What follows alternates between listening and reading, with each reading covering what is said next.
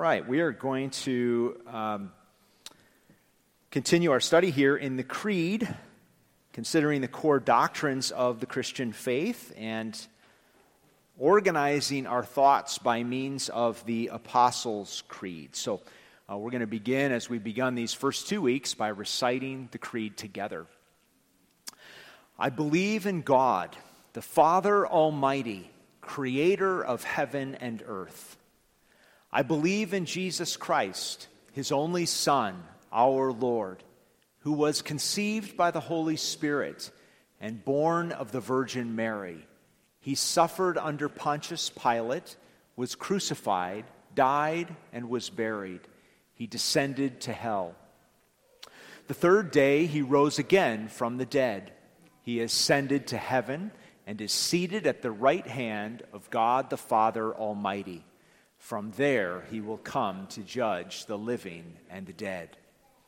I believe in the Holy Spirit, the Holy Catholic Church, the communion of saints, the forgiveness of sins, the resurrection of the body, and the life everlasting. Amen. Today we'll consider the doctrine of creation. That little phrase, the maker or creator of heaven and earth. I believe in God the Father Almighty, creator of heaven and earth. This is certainly one of the most foundational things that we need to say about God, is that he is the creator. The Apostle Paul, on one of his missionary journeys, went to the city of Athens. It was a secular city, we would say a pagan city. They didn't have any understanding of the God of the Bible. So how would Paul talk to them about the one true God? Well, he talked about creation.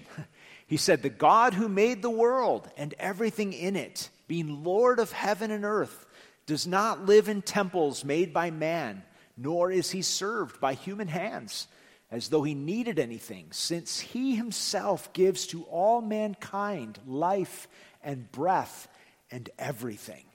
So this is the most important thing Paul wanted to stress when he began to tell these people about the one true God.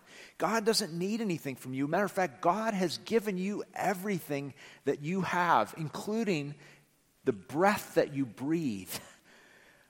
He laid out a beautiful, grand, majestic picture of God, the creator of heaven and earth.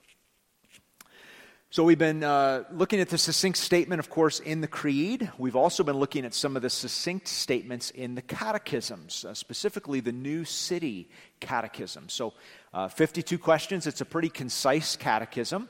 But they devote 2 questions to the topic of creation. So I'm going to pose the question and allow you to provide the answer here for questions 4 and 5 from the New City Catechism. How and why did God create us? God created us male and female in his own image, to know him, love him, live with him, and glorify him. It is right that we who were created should live to his glory. What else did God create? God created all things by his powerful word, and all his creation was very good. Everything flourished under his loving rule. Amen. Amen. Great, concise statements, again, about our Creator, God.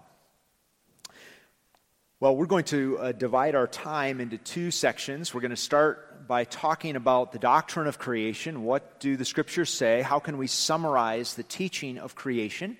And then we'll end looking at the implications of creation. What difference does it make? How does it inform how I live my life? So beginning first here again with the doctrine of creation. One of the things I want us to notice is that God created everything. Genesis 1:1, in the beginning, God created the heavens and the earth. It's saying that he created not only our planet, the earth, but that he created the universe surrounding our planet. And that's a pretty big universe, right? As big as the Earth is, it's only one of the smallest of the 8 planets that circle the sun. And our particular solar system is only one of billions in our galaxy. So we need to let our minds drift a little bit to think about the scope of God's creation. So God created land and sea and stars and planets and whales and vultures and lions and hippos and humans. Everyone and everything owes their existence to God. Nehemiah reflected on this in his great prayer. You are the Lord, you alone. You have made heaven, the heaven of heavens with all their host. In other words, the heaven with all of its inhabitants.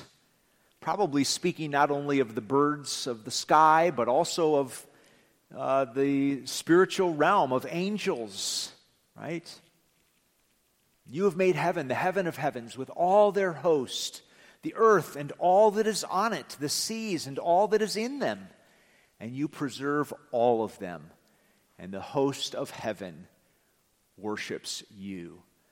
So Nehemiah not only reflects on the scope of God's creative work, but also on a proper response, right, of humility and praise and honor that is due to this great Creator God. Our lives are derived. Only God is self-existent, dependent on nothing, right? We need air to breathe. We need food to sustain us. God does not need anything. When a person fashions something, it reflects their intellect and their capacities, right? So we actually have a new work here that we just picked up. This is by Daniel Cariola. It's entitled Encounter. The original is in the little village of Magdala on the shore of the Sea of Galilee. And the original picture is large, 10, 12 feet long. It kind of draws you into the scene. You can look at it in more detail later, but you're seeing kind of a low-level view of a busy street. You know, all of these sandaled feet on the rough cobblestone. And you see a single hand reaching across, the hand of the hemorrhaging woman, the woman with the issue of blood. And she reaches with the reach of faith to touch Jesus' garment. And she is healed, right? It's a beautiful piece. I mean, it is a beautiful piece. And we could kind of stand and wonder. I mean, it tells us something about Daniel Cariola's skill, obviously, right, to wield a brush. The amazing perspective. You know, who would have thought to just look at the lower half and kind of the grime of the street level here. So there's this creative component that really strikes us. The colors kind of muted. It's sort of dusty. How he captured all of that is amazing. The unique perspective. There's some reasons I've heard him talk about why he chose to portray certain things in certain ways. You know, he brings all of that to the painting.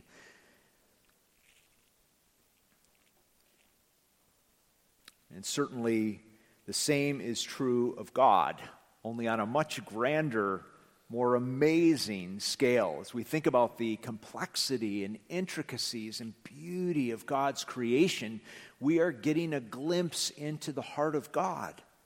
Right? We're learning something about the fact that God exists, and we're learning something about Him. Paul reflected on this in Romans 1:20, for since the creation of the world, God's invisible qualities, His eternal power and divine nature have been clearly seen, being understood from what has been made, so that people are without excuse. You can't help but look just at the human body and the complexity of the human body, let alone the rest of the creation and the movement of the stars and the cycle of the earth. the orbits of the earth and the rotations of the earth and the intricacies of the created order, you cannot help but recognize the work of an almighty God. So God created everything. This is certainly our starting point in Genesis chapter 1. We would also note that God created everything out of nothing. This is expressed in the Latin phrase ex nihilo, out of nothing. In the beginning, God. Before anything existed, God. We're talking about making something. We are using existing materials, right? So Daniel Cariola had some oils. I don't know what the medium was, what he used, acrylics, oils, but he had these things that are derived out of the earth, right? Somehow those dyes are captured. Maybe he had a wooden palette that he used to mix his paints. I don't know, but he maybe had some horsehair in the brush. I don't know what brushes are made out of these days for a big-time painter.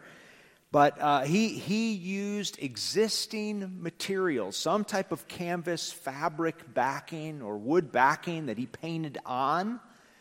He used existing materials. God created in a very different way.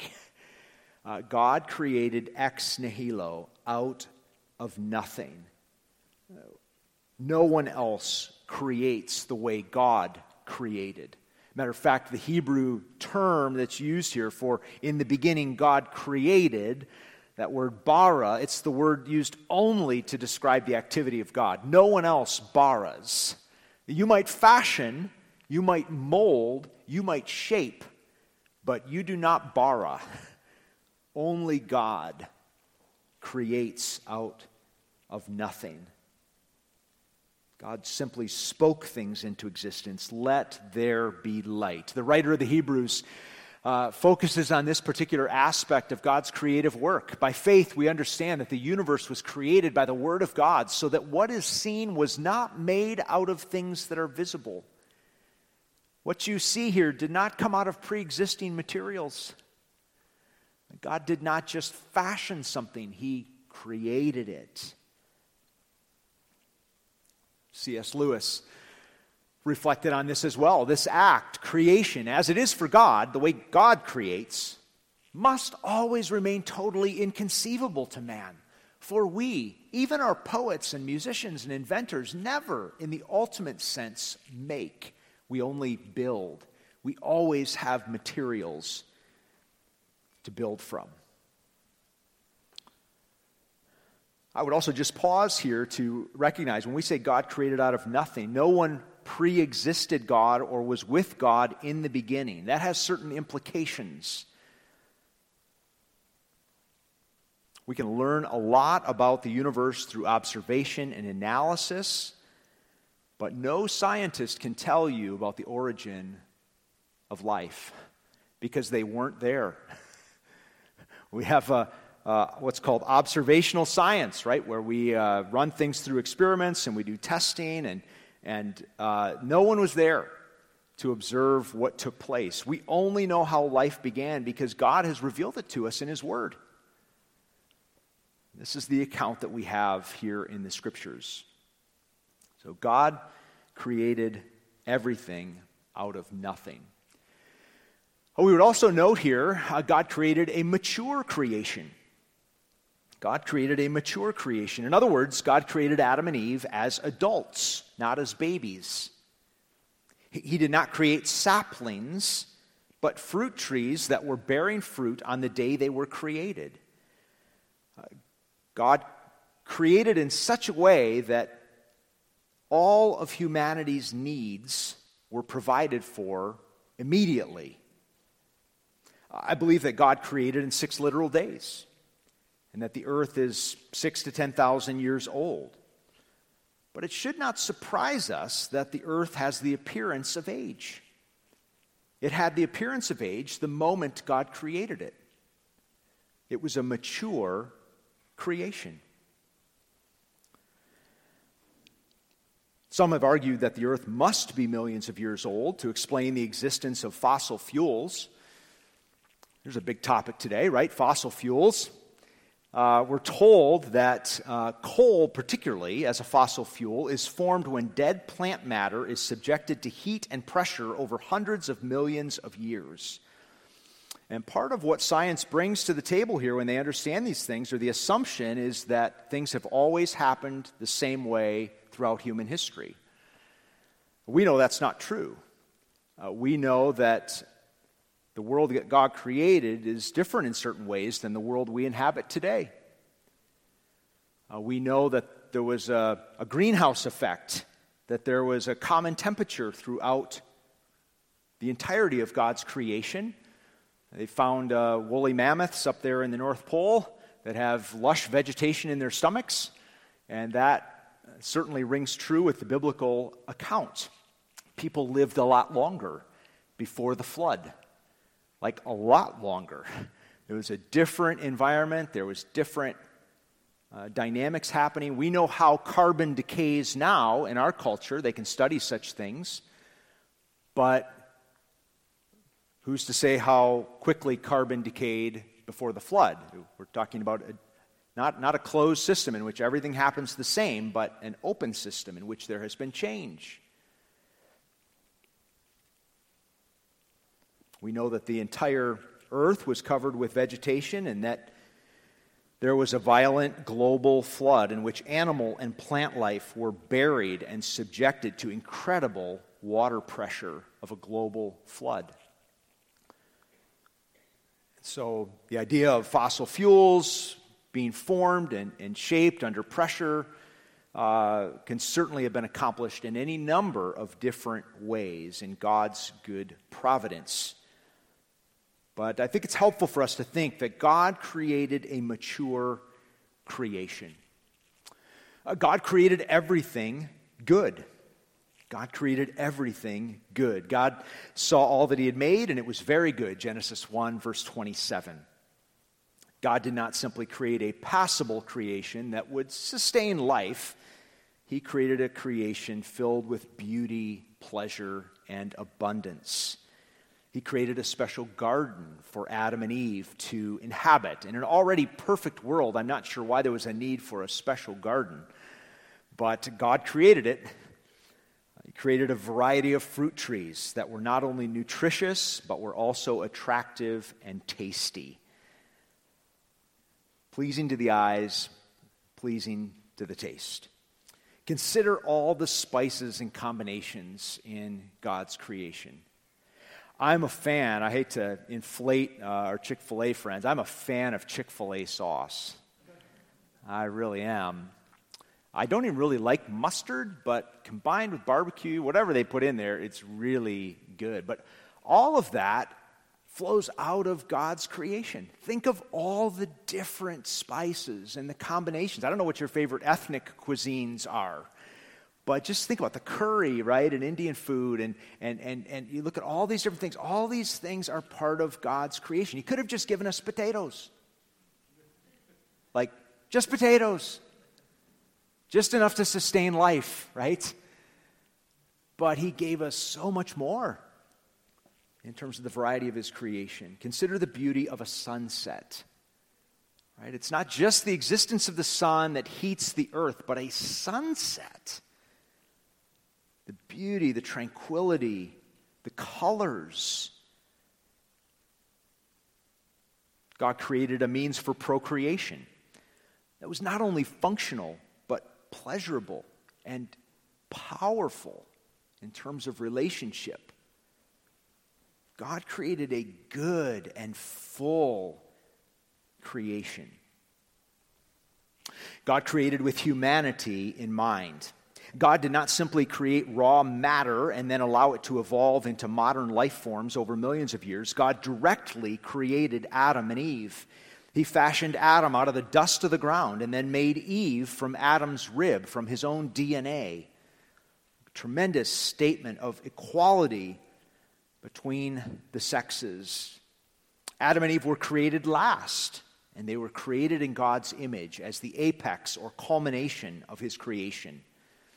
I believe this is captured not only in the order of creation events, but in the unique structure of the creation account. Many have noted that there appears to be two creation accounts, Genesis 1 and Genesis 2.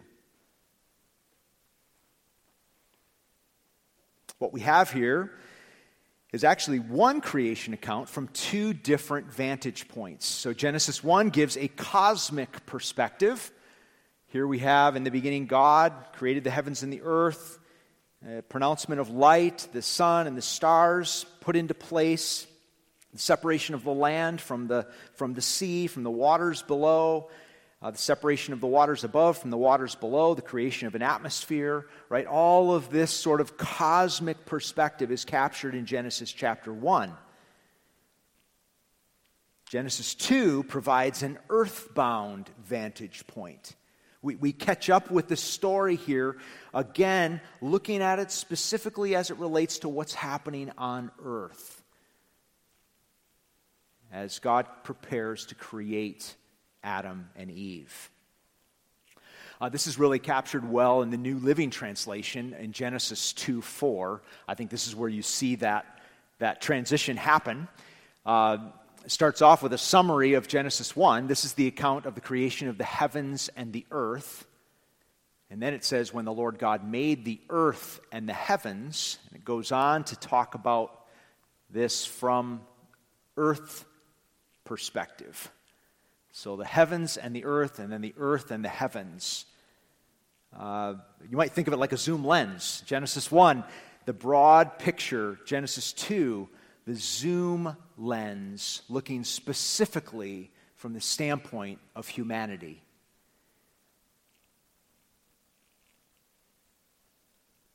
I love the way David Heim explains this in his book. It's a great little book, Big Beliefs, Small Devotionals Introducing Your Family to Big Truths. Thinking about how to talk about doctrine with kids. But he says this, it was as if everything else was prepared just for them, for Adam and Eve.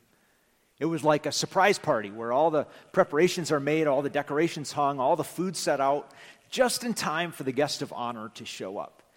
You cannot miss, when you read Genesis 1 and 2, that humanity is the focal point, the crescendo of God's creation. So those are some underpinnings of what the Bible teaches in terms of the doctrine of creation. What about the implications? What does it mean for us? What are the takeaways? Number one, every person is valuable because they bear the image of God. Every person is valuable because they bear the image of God. Our secular society has attempted to remove God from our cultural consciousness. We don't want to think about God, but this has come at a devastating cost. Confusion and depression are the inevitable result. There's a crisis of identity. People have no idea who they are or why they matter. Without a proper understanding of God as creator, life is robbed of all meaning. We are simply a random collection of cells. Darwinism or evolution goes hand in hand with nihilism, with pessimism, with hopelessness. People are left desperately trying to establish some sense of value or worth. But the Scriptures indicate that we have been created by God in His image to carry out His work in the world. We are inherently valuable, more so than animals or any other aspect of the creation. This is why we stand against abortion, why we support crisis pregnancy centers, why we encourage foster care and adoption, why we support ministries to those with disabilities, why we speak out against human trafficking. Because every person is inherently valuable, not because of their function or what they can do, but because of who they are, because of who they reflect. Another implication, all will give an account. Creation puts us in our place. God created He has revealed his moral standards. Creation establishes a certain type of relationship. We are not independent entities. Our lives have been derived. All things are from him and through him and to him. So we ought to respond in praise to our Creator. We ought to live humbly. Your money, your possessions, your very life is not your own. It has been loaned to you from God. He is the owner of all things, which is why secular culture wants desperately to evade the doctrine of creation. They don't want to give an account to their Creator. Number 3, creation is a good gift to be enjoyed. Apparently, some in the early church tried to present God as oppressive and stingy. Here's Paul's words in 1 Timothy chapter 4. Now, the Spirit expressly says that in later times some will depart from the faith by devoting themselves to deceitful spirits and teachings of demons, through the insincerity of liars whose consciences are seared. Here it is, who forbid marriage and require abstinence from foods that God created to be received with thanksgiving by those who believe and know the truth. For everything created by God is good, and nothing is to be rejected if it is received with thanksgiving. So God has created for us to enjoy. We ought to enjoy a beautiful sunrise or a beautiful sunset. We ought to relish a good meal, right? With all of those spices prepared just right. We ought to celebrate friendship. We can enjoy the intimacy of a marriage relationship. The created order can be abused or used for sinful and selfish purposes. So I can just sit on the beach for a whole week, never do anything. That's probably a little bit excessive. I could enjoy the sunset and not do the work that God has called me to do. That would be a distortion of my leisure time. I can eat in excess, right? Not just relish that good meal, but eat way too much. And that would be an abuse of God's good gifts.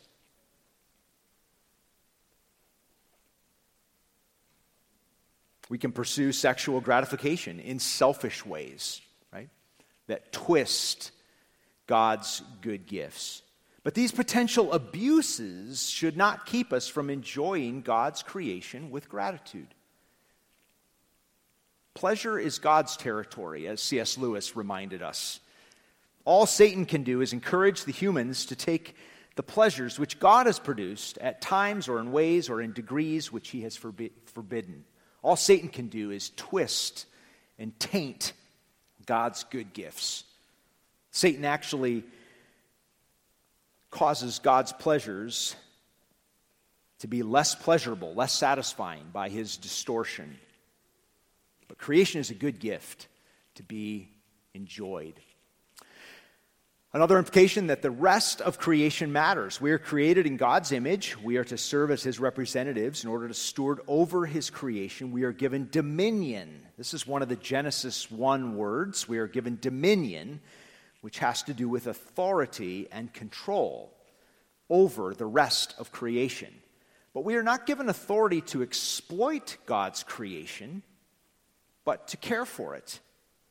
Adam was to work the ground and to keep it. I think that's a really powerful word there in the text in Genesis 2. To work the ground and to keep it, to preserve it, or to watch over it.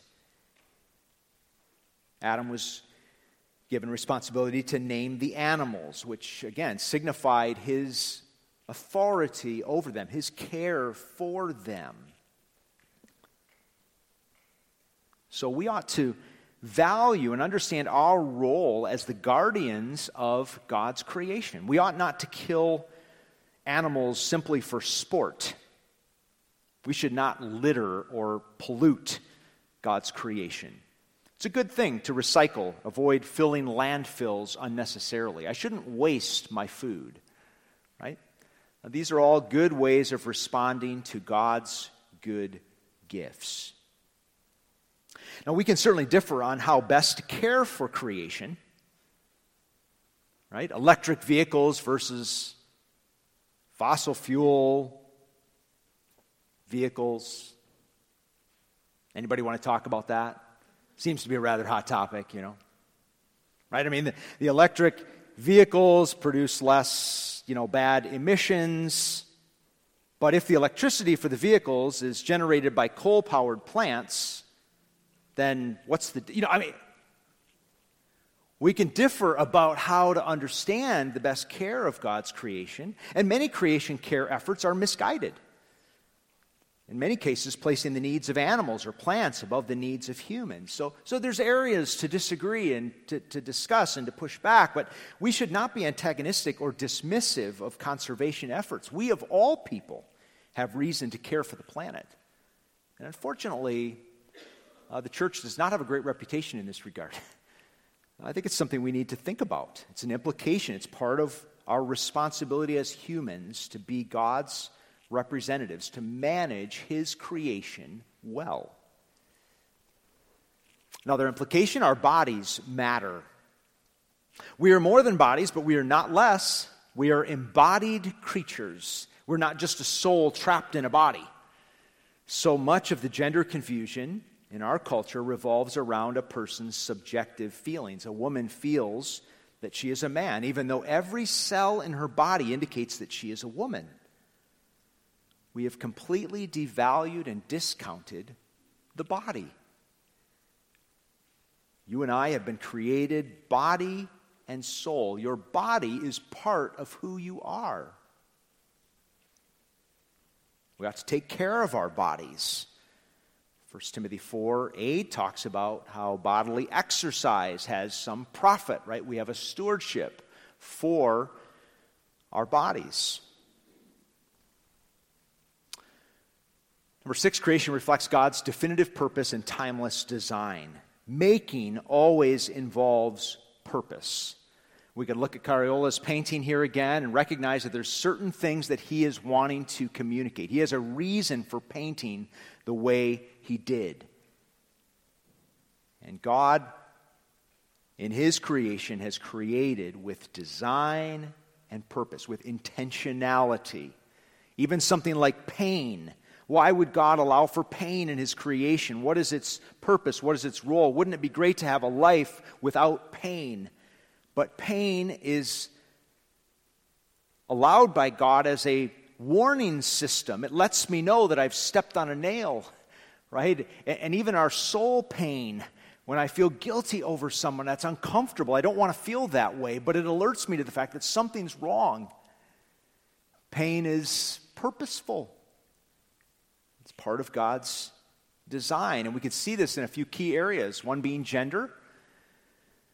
1 Timothy 2, I do not permit a woman to teach or to exercise authority over a man. Rather, she is to remain quiet, for Adam was formed first, then Eve. Paul's talking here in 1 Timothy 2 specifically about the church gathered in worship. He's not just making a general statement that women ought to remain quiet, but he's talking about ordered worship in the church. But what I want you to notice is that he roots the teaching in creation pattern. That our understandings of gender are not fluid, changing with the times, but are rooted in God's timeless creation design. Certainly we see this in regards to marriage.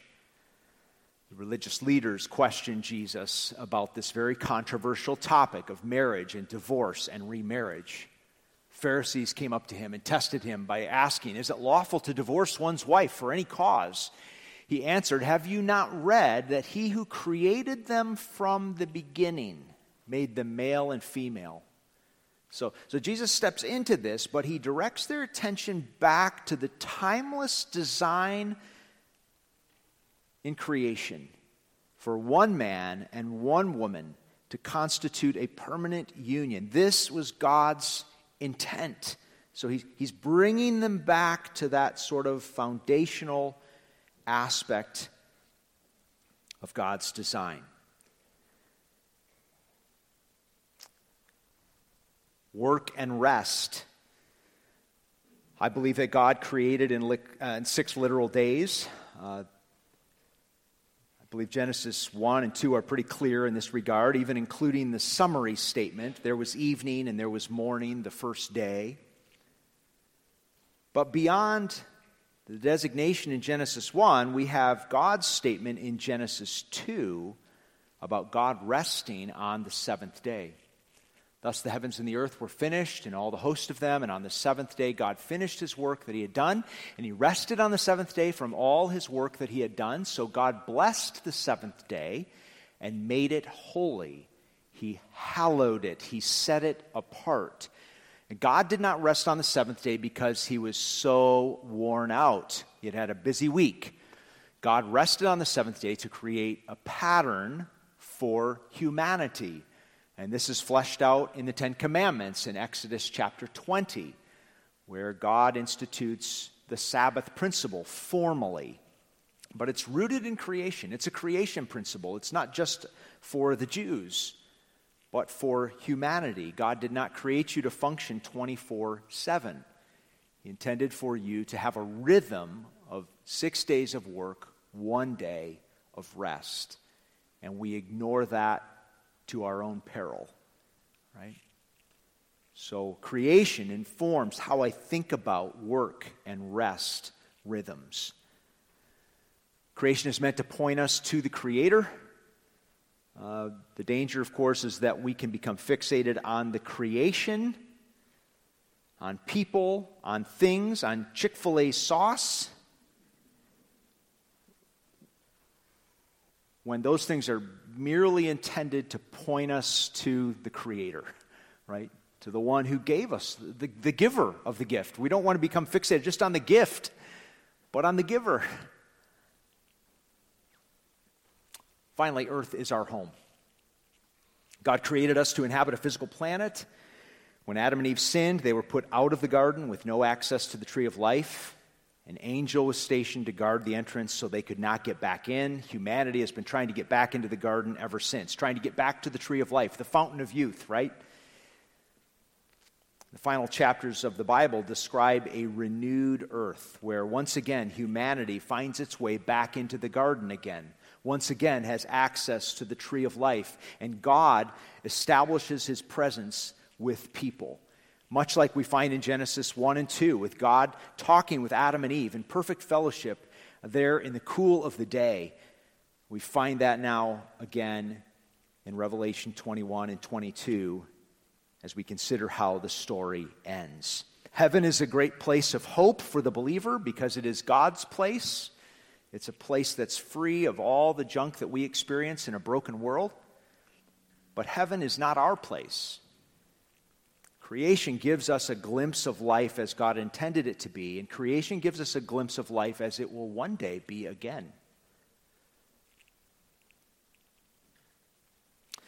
May we recognize the triune God as creator of heaven and earth, the rightful owner of all things, the king and sovereign. May we come under his authority and take our rightful place as his creatures. I was thinking of that scene as Jesus entered into the city of Jerusalem on Palm Sunday. And the people were shouting out, Hosanna, and waving palm branches, right? And the religious leaders were like, you're going to get us in trouble, Jesus. Tell your disciples to be quiet.